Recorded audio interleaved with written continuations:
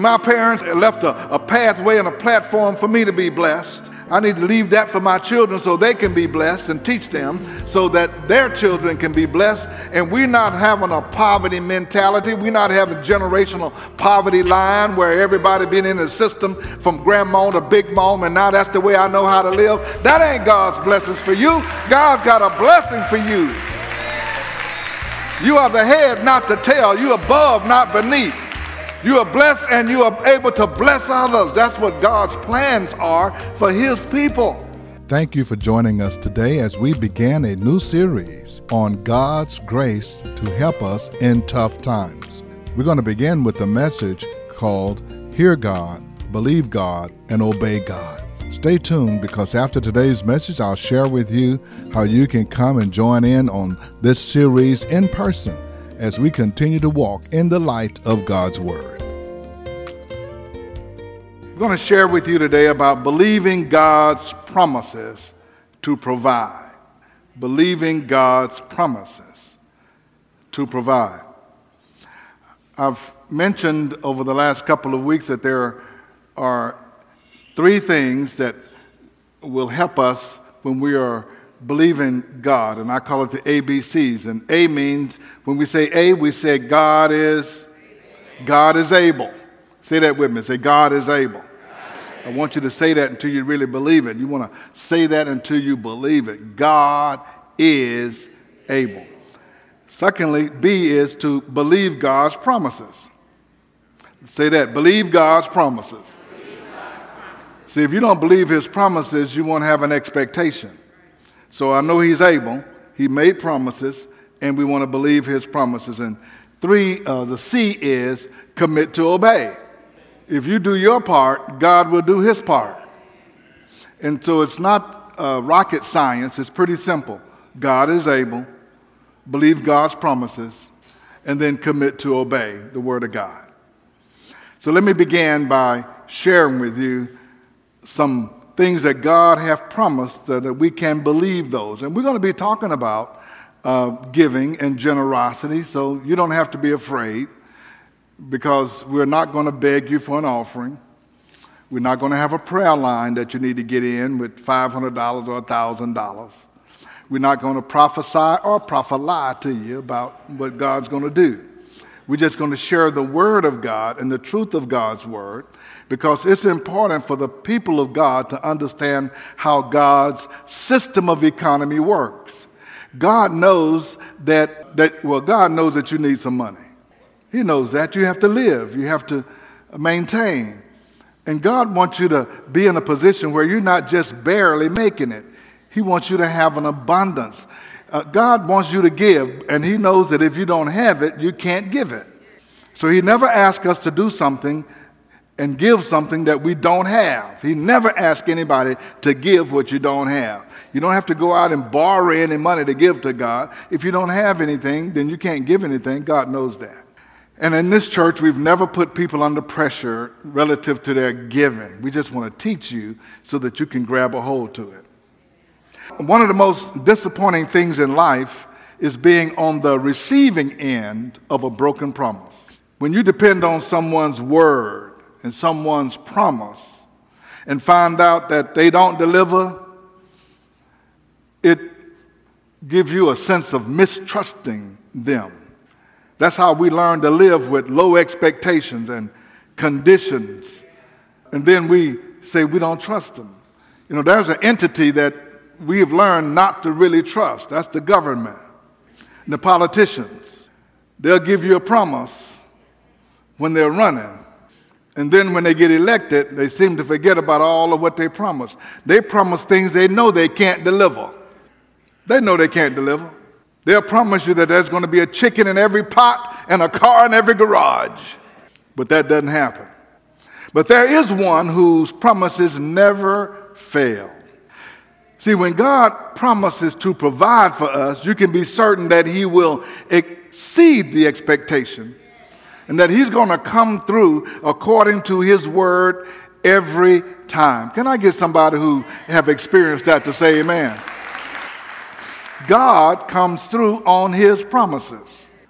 The theme of the whole Bible shows that God will provide over and over for those who respond to him in obedience. God provides. So when I talk about tithing and giving, I can talk about it with confidence. I used to be a little bit intimidated to get up before folks and talk about giving because of all the things that have come along with it in the past. Everybody knows that all the church wants is money. So I'm thinking, I don't want to talk to people about money because I don't want them to feel like I'm trying to get their money. And I talk to pastors who never talk to their congregation about giving because they're scared of the people. But Jesus talked about giving. God talked about giving. Paul talked about giving. And he talked about it in the sense of our blessing that comes through releasing. Now, the worship team just sang a song, I Surrender All. And you may have sang it too in the past. And you say, I surrender all except my money. I ain't going to surrender all of that. In every scripture passage dealing with the subject of giving, either it's prominently displayed or maybe tucked away someplace in that scripture. It's a reminder of the great and tremendous storehouse out of which God replenishes those who give. When Brother DeBose came and said, Pastor, I'm broke. I said, Brother DeBose, you can't keep coming in here talking about you're broke, brother. I can't stand no broke man. So don't even come around me. That might be contagious. There's two words that don't belong in the same sentence. That's broke and man. You can't function like a man if you broke. I say you need to start tithing and what have you. God's going to bless you. That's no trickery there. That's the God's principle. And it works for everyone who obeys, no matter who you are or what your circumstances are. But I want to share with you how God blesses us. Number one, God blesses us out of the reservoir of his grace. In 2 Corinthians chapter 9, verse 7, the scripture tells us, and this is Paul teaching this principle to the Corinthian church. These are new churches. The folks don't know much, and he has to teach them about everything. And he uses 2 Corinthians chapter 9 to teach them on giving. And he says this, each man should give what he has decided in his heart to give, not reluctantly or under compulsion, for God loves a cheerful giver. And God is able to make all grace abound to you, so that in all things, at all times, having all that you need, you will abound in every good work. So in this passage, Paul tells each of us what we ought to do in regard to our giving, and then he tells us how we ought to do it. He said, this is what you ought to do, and then this is how you ought to do it.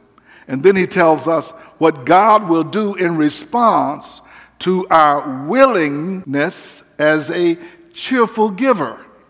So if you're not a cheerful giver, I'm going to try to help you to transition from being one who every time you give, you just feel like you're in pain, to becoming a cheerful giver. But look at what he says, first of all. He says, each man, and this is neuter gender, man, woman, person, should give what he has decided in his heart to give. Now, when I read this a few years ago, it came to me, and although I was a faithful giver and a tither, I said, I haven't taken any time to consider or to make a decision as to what I will give. I can probably say that many of us have not really sat down and said, this is what I am going to give. And when I started considering, and I asked myself the question, why am I still giving as a tither at a 10% level? Why am I still there? If God blessed me like he's blessed me at 10%, what is he going to do at 15%? I'm just talking about me. I'm not trying to tell you to do something. So I said, I think I'm making a decision. I'm going to give more. I'm going to stop tithing, because the tithing is the floor and the beginning of my giving. It's not the ceiling where I'm trying to reach. But that was a time of deliberation and thinking, what am I going to do?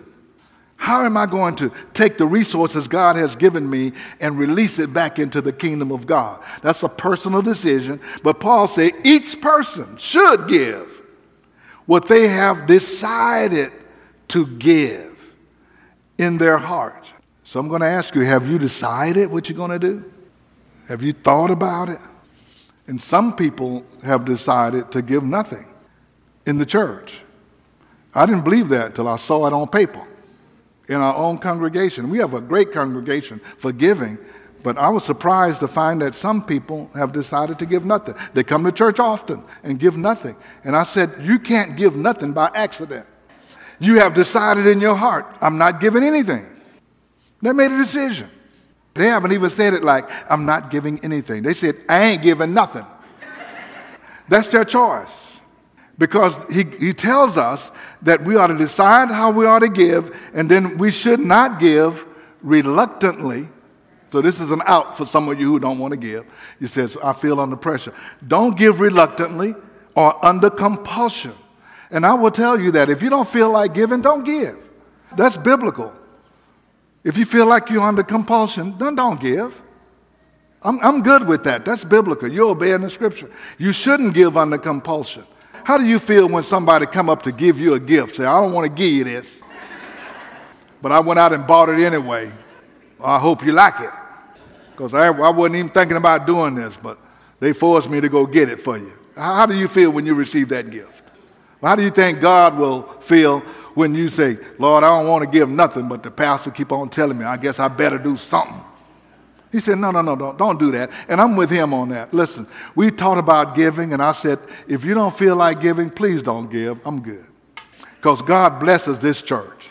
Because we learn how to take what comes in, and the church is the model. We give out over 10% of whatever comes in to other missions and ministries all over the city, all over the world. Every year we do that. And God continues to bless us and bless us and bless us and bless us, whether you give it or not. He'll bring somebody off the street to give it. He says, so don't give reluctant, because God loves a cheerful giver. That's somebody who said, Lord, thank you so much for blessing me with what I have. I am just so thrilled to be able to release this back into the kingdom. That's a cheerful giver. And then look at what he says. And God is able. Say, God is able. To make all grace, that's all sufficiency, abound. That means grow toward you. God is able to make it happen for you. Say, he can make it happen. He said, God can make somebody who don't like you bless you. God can make them give you a raise when they weren't planning on giving you a raise. God will help them make them give you a promotion when they weren't planning on giving you a promotion. God is able to make all grace abound towards me. That's a promise, and that's what I believe in, and you ought to believe in it too. God is able to make it happen. There's a song I used to sing about God that said he has already provided. Every promise you can claim, just ask it in his name. Everything you need, he has already provided. This is Jerry G. Martin, and thank you for joining us for this series where we are talking about God's grace to provide for his people in tough times. I don't have to remind you about the prices of food and gas and rent and all of the things that we need. But I want you to know that God has already made a way for you to have everything you need. There are some biblical principles that if we would follow them, God is sure to meet our need.